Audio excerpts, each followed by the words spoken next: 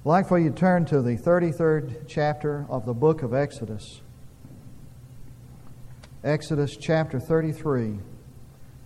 I'm going to read a remarkable thing from the record. A fantastic event, a story that happened to Moses. And I don't know if I've heard this preached too often, but it is a remarkable thing. And the Lord said to Moses, I also do this thing of which you have spoken. For you have found favor in my sight, and I have known you by name. Then Moses said, I pray thee, show me thy glory. And he said, I myself will make all my goodness pass before you. And you will proclaim, I will proclaim the name of the Lord before you. I'll tell you my name. And I will be gracious to whom I will be gracious. And I will show compassion on whom I will show compassion. But God said to Moses, you cannot see my face, for no man can see me and live. Then the Lord said, behold, there is a place by me, and you shall stand there on the rock. And it shall come about, while my glory is passing by, that I will put you in the cleft of the rock, and cover you with my hand until I have passed by. Then I will take my hand away, and you shall see my back, but my face shall not be seen. The journey to the land of promise is resumed. And all that Moses has experienced up to this time has been that which convinced him of the power of God. The manna from heaven, the plagues, the parting of the Red Sea, the turning of water, bringing water out of the rock. All of these things have made a profound impression on Moses. The giving of the law, the instruction of the tabernacle, all of that has occurred. And now it's time to resume the journey.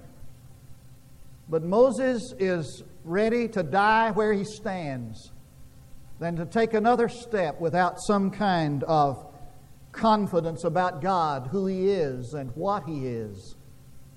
Last week, Sunday night, we referred to that verse 13, where He said, I've seen your works. I want to know your ways. I know what you've done in the world, but I want to know you, and I want to know what you're like. And so this man, before he moves on, he's wanting some kind of evidence of what God is and what He's like that he does not have. And he cries and prays this prayer, show me your glory. That word glory is an interesting word there. It's not the usual word that's used of the doxa, the glory of God.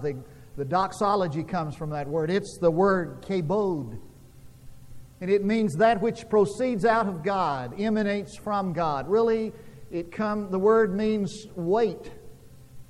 And it refers to that which distinguishes a man and reveals a person.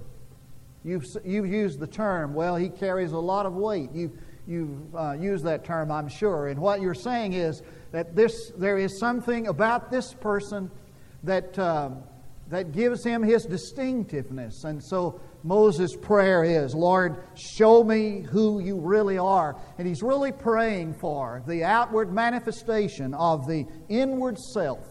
And so God says, I'm going to do that.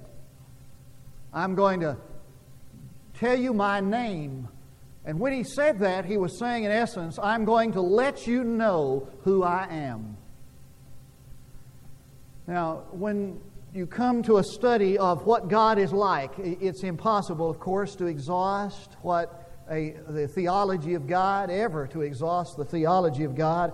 And it's impossible, of course, to even touch the hem of that in one 30-minute Bible study, but what is before us tonight as God unfolds in this self-identification, this self-manifestation, is His sovereignty. And that's what I want to talk about, the sovereignty of God and the revelation, divine revelation.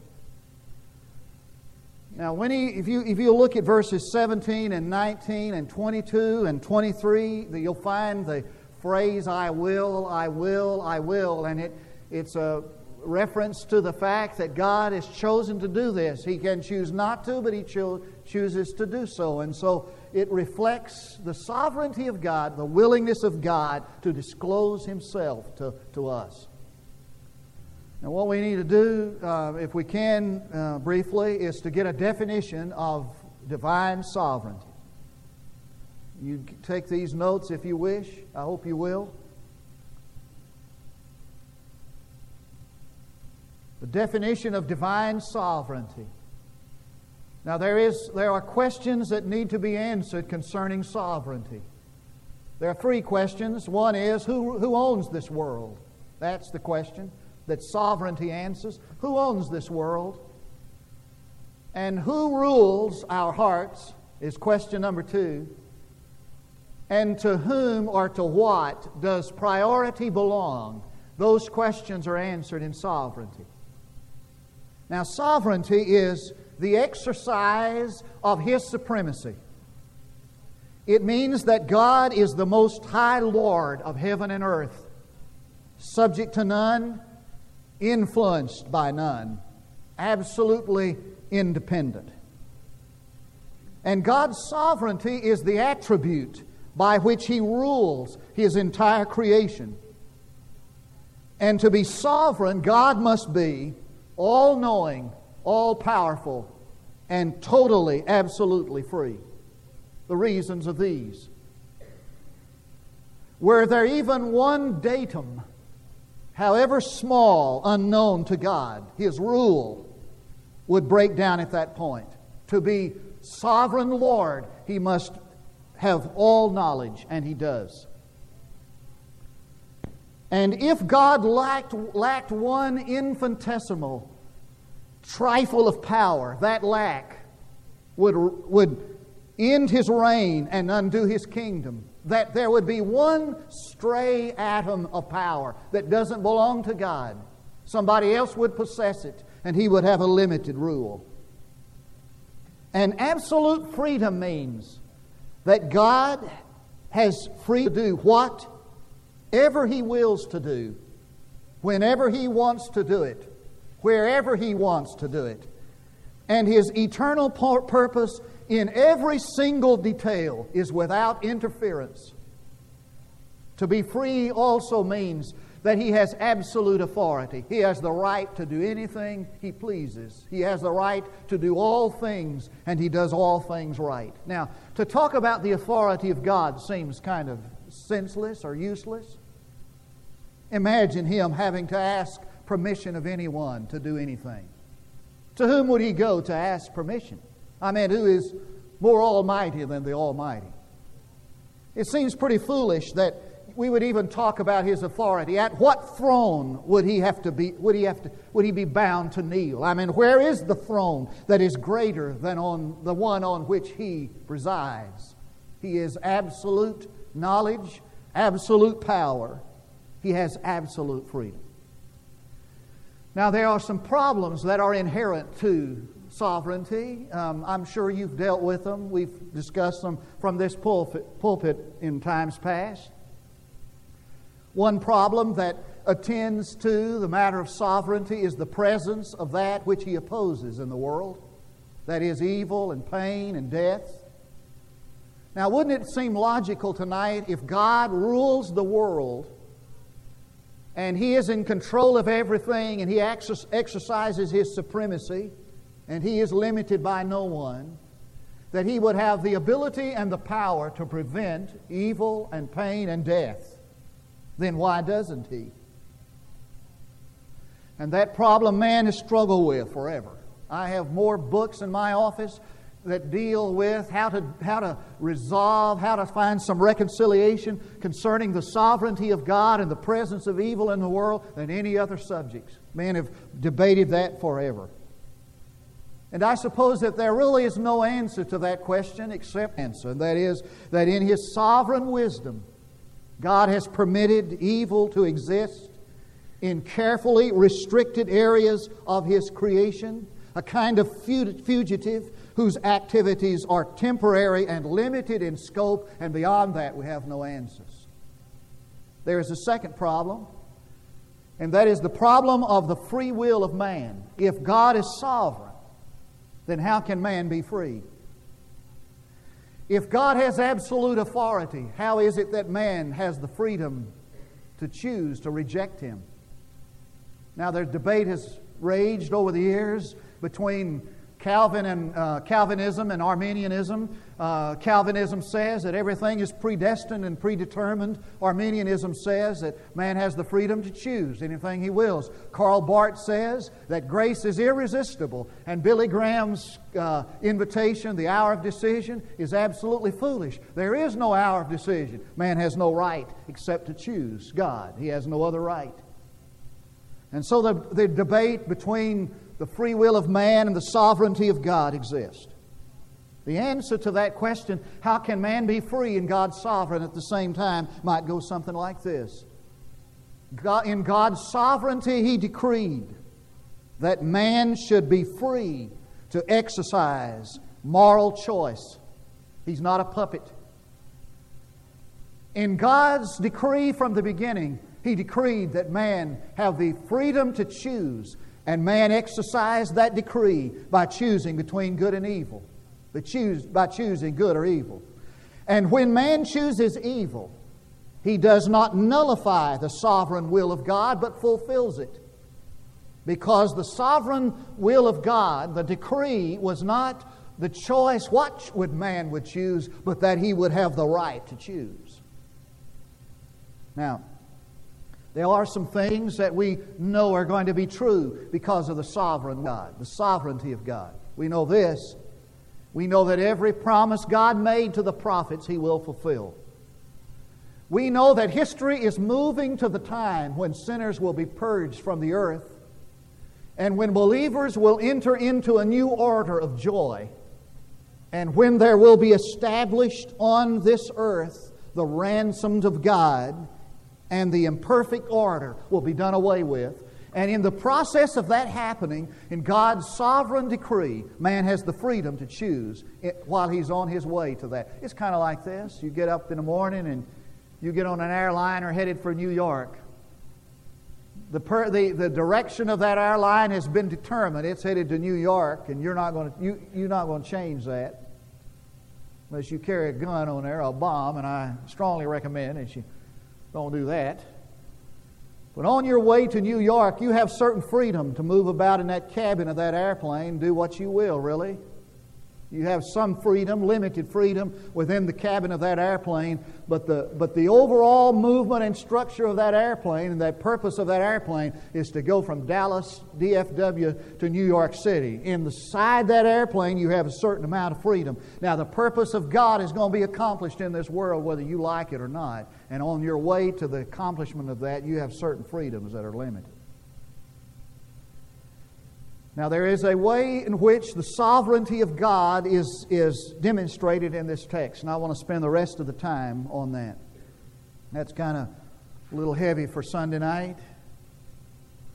So we're going to move on to sovereignty and revelation. Now, if God is sovereign and He has the right to do whatever He pleases, if He reveals Himself to us, it'll be something He chooses to do. It'll be something He does in Revelation. Let me say that in a way that might be easy to understand. It's this.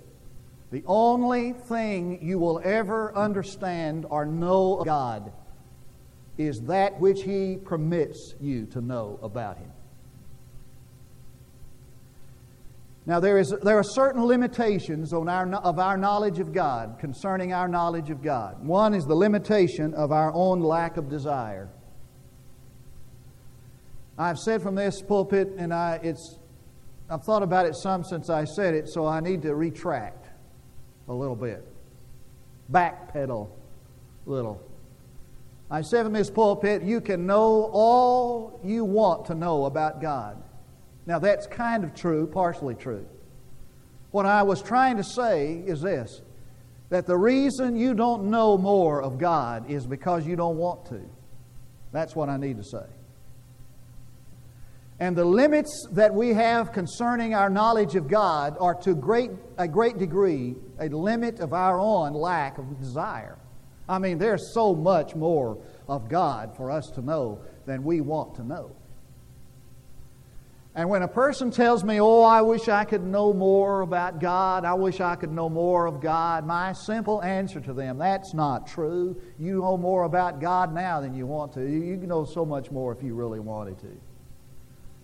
Now, what happened with Moses is this, is that here is a man who started out at least being trained, taught by his mother in the basic Old Testament knowledge or teaching about the God of Abraham, Isaac, and Jacob.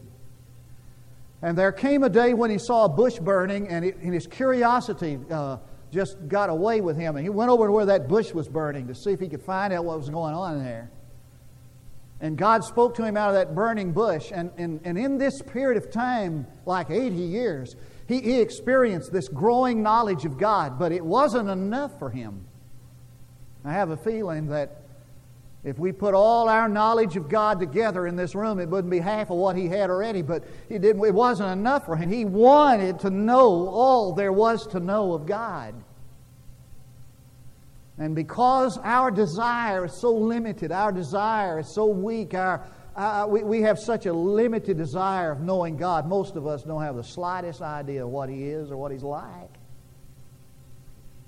There's a second limitation to this revelation that has to do with His transcendency.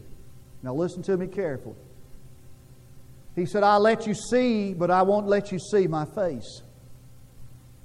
Now, when he talked about seeing my face, he was talking about this, to know Him absolutely, to exhaust the depth of His being. To see His face meant, I will know everything there is to know about you. I will exhaust the depth of your being. It meant to remove the last vestige of mystery from the being of God. That's impossible. Because God transcends our ability to know or understand Him completely or absolutely.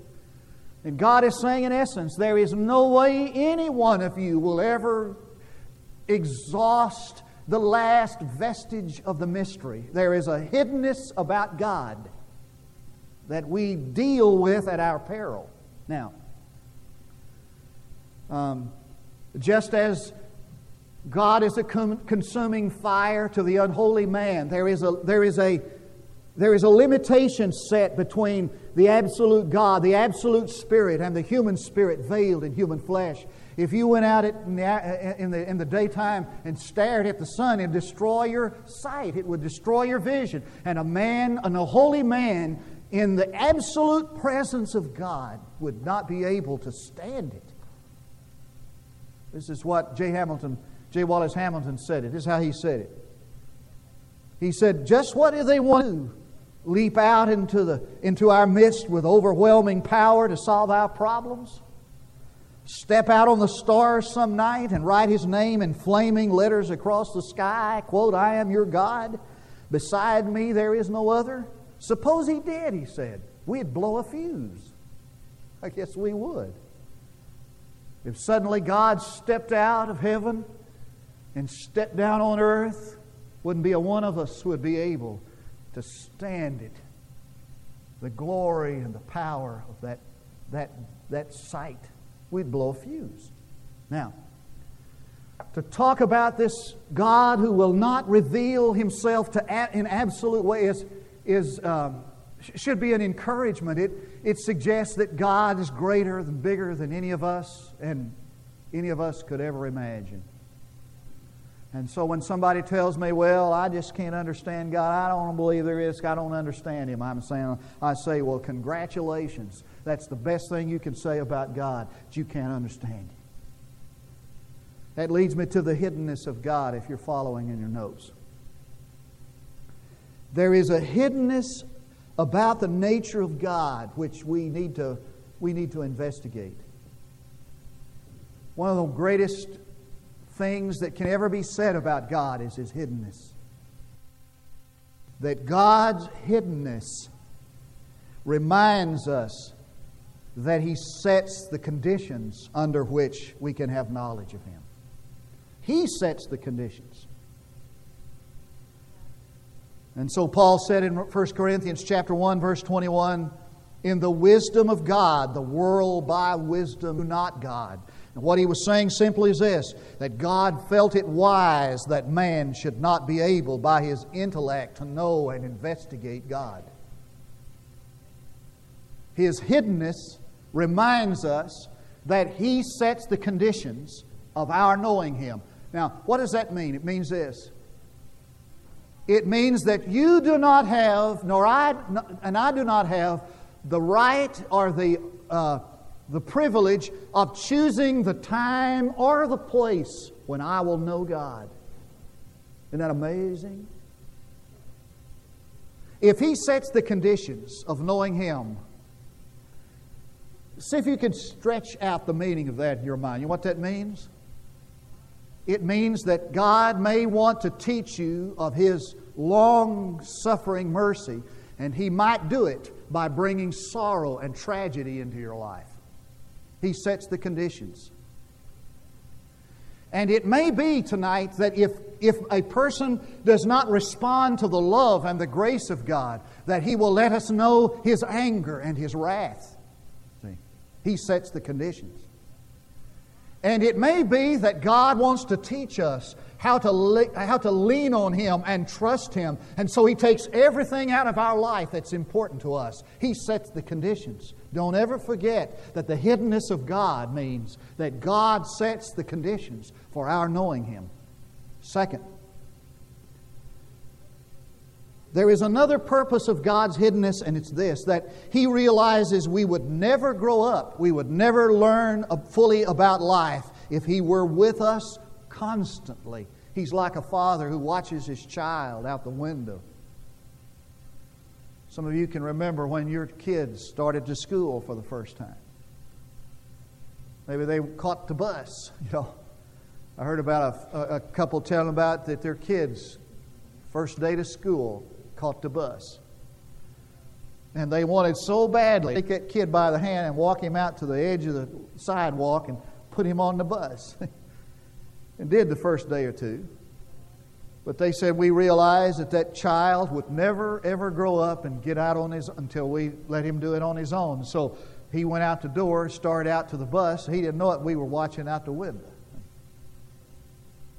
And so Lowell put it like this: truth forever on the scaffold, wrong forever on the throne. Yet that scaffold sways the future, and behind the dim unknown standeth God within the shadows, keeping watch over His own. What he's saying is this, is that the hiddenness of God means that God is allowing us to do some things on our own.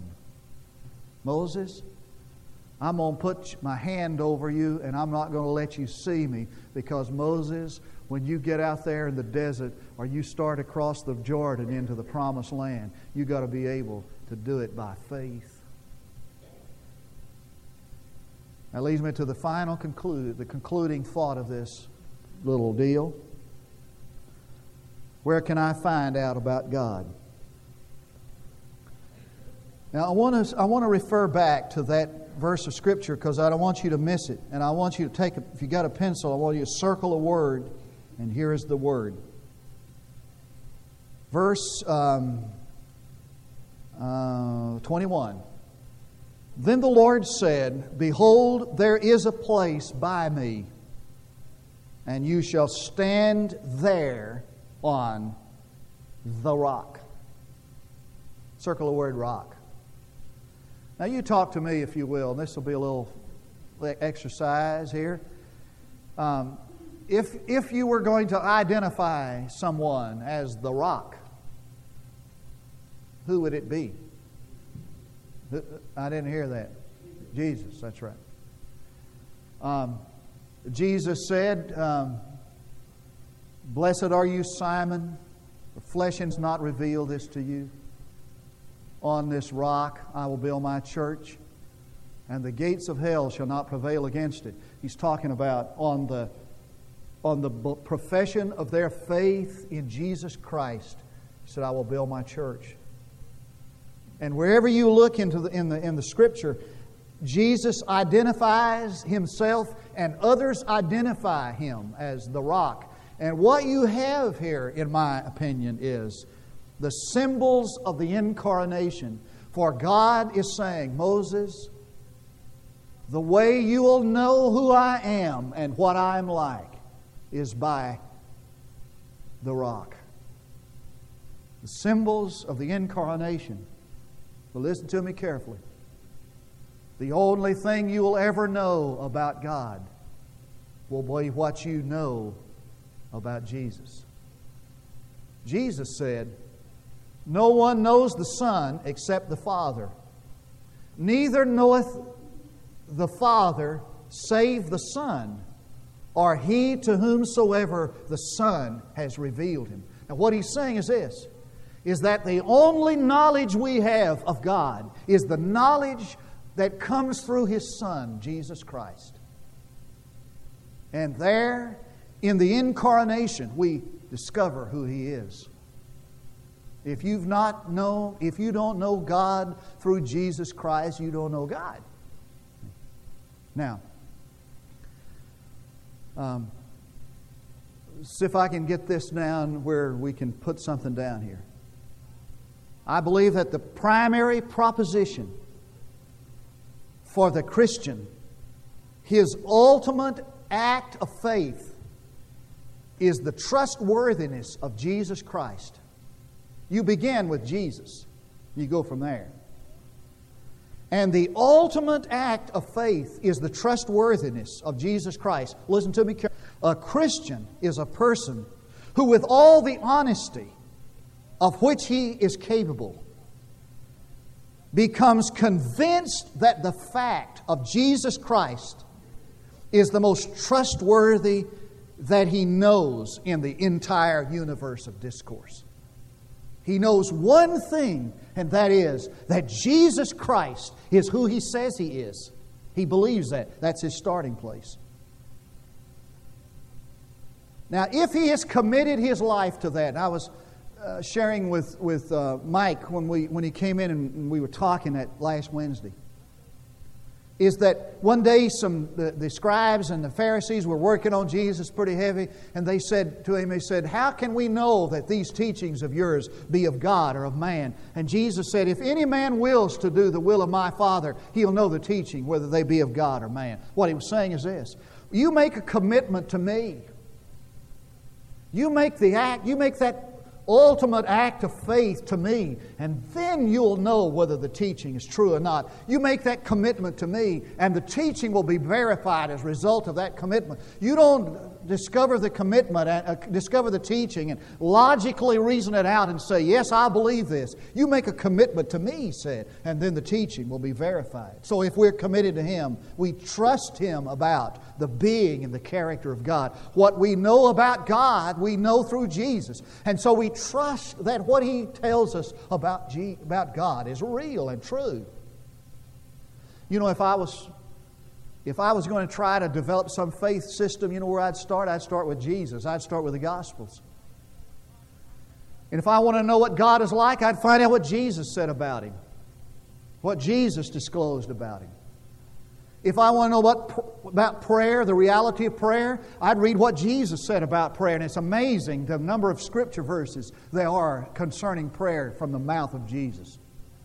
If I want to know what the future life everlasting, I'd find out what Jesus said about it.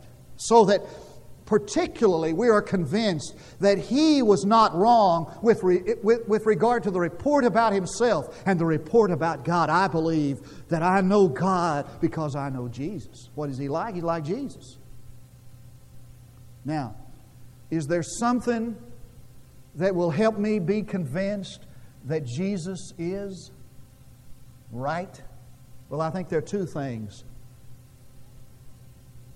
Pragmatically, I think by my own self-experimentation and my own observation, I've come to the conclusion that Jesus is true and He's real. I think two things. I think the changed lives. Changed lives. It is absolutely incontrovertible that the people who have made their commitment to Jesus Christ have been radically changed. Paul is one of them. Saul of Tarsus is one of them. Changed. Many of you could stand tonight and give testimony that when you came to know Jesus Christ, your life was radically changed. So that the evidence of changed lives convinces me that Jesus is real. And the second evidence, second observation you can make is with regard to the effects of social reform as a result of Jesus. It is absolutely incontrovertible that where Jesus has entered into the human arena, the philosophical arena, there has been social revolution. Someone said that the greatest cause of social reform in England in the 18th and 19th century was not because of Karl Marx, but John Wesley. And it is incontrovertibly true that the people who have brought about social reform in this world have people who are unashamedly evangelical Christians. So that the social change that has occurred in this world gives evidence to me that Jesus Christ is real. Now, Pascal says, either God is or He's not. And he brings up what he calls the doctrine of the argument. He said, put Jesus, the factor of Jesus Christ, into the scales of is God or is God real? Is God or is He not? And the way to tip the scales of whether there is God and whether God is real is the fact of Jesus Christ. He tips the scales. So He said, I'm going to put you over here on this rock and you're going to know me through Jesus Christ. How do I know? How I get to know God? I get to know Him by getting to know Jesus. I believe if I were you, I'd get in the Gospels and I'd read them every day, young people, and I'd underline everything there is in there about God that Jesus said. One last thought. There's some characteristics about this revelation. Do you see these? Look at them. He says, Verse 19, I will proclaim the name of the Lord before you. I will be gracious to whom I will be gracious, and I will show compassion on whom I will show compassion. You know what He's saying? He's saying when you get this knowledge of me, you'll discover this is the primary characteristic of my life. Grace and compassion. Now, what do you think about when you think of God? Many of us think of this kind of a cyclops with a big eye. You know, when I was a kid growing up, there was this song, real theologically correct, called All-Seeing Eye, Watching Over You. All-Seeing Eye. I thought this big cyclops, big eye, looking at it. What do we think about when we think about God? We think about His judgment, His anger. It's like a cosmic policeman is riding around to see who he can catch. That's our idea of God. Let me tell you, the characteristic of God, if God says, let me tell you what I'm like, gracious and compassionate. Those of us here tonight know that's true. And I was looking around in the library the other day for some new stuff. And I picked up this little old commentary that I had never seen before, and I turned to Exodus chapter 33 to see what it said. And it didn't have a whole lot to say. And just before I put it down, there was this little sentence that caught my eye. When God said, I'll show you my back. And really, the word there in Hebrew means, I'll show you my hind side. The backside of me. When He said that, this little commentary said, when God said that, He was saying in a picturesque way, the best way that you know what I'm like is to see where I've been. I love it. Just to see where I've been. I have seen where He's been this week in the life of a young, wonderful young man. I've seen where He's been as I've listened to you give your testimonies. I've seen the change in your life, in the lives of others. I've experienced that myself. I have seen where He's been, and everywhere He's been, I have seen grace and compassion. Let's pray together. Our Father, take this attempt to describe You and make it make sense to those who now have listening ears for Your voice, for Your will. For I pray in Jesus' name. I made a big mistake last Sunday night. I ask Your forgiveness. Came to the moment of invitation and didn't have one. It's not to have one. I know now it really wasn't what God wanted me to do, so I'm going to give an invitation tonight. And I hope if you're here tonight and you were going to make a decision last week, that you'll have the same courage and the same decision to make that decision tonight. There's a decision to be made to accept Christ as your Savior tonight.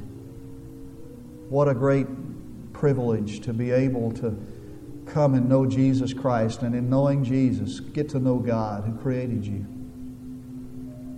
And all that you'll discover of God, you'll begin when you get to know Jesus, His Son. You've seen Him, you've seen the Father, He said. Maybe you need to come tonight and recommit your life to the Lord, or to join the church, whatever you call it, whatever it is. God tells us in our heart what He wants us to do. It's up to us to do it. While we stand to sing, I invite you to come.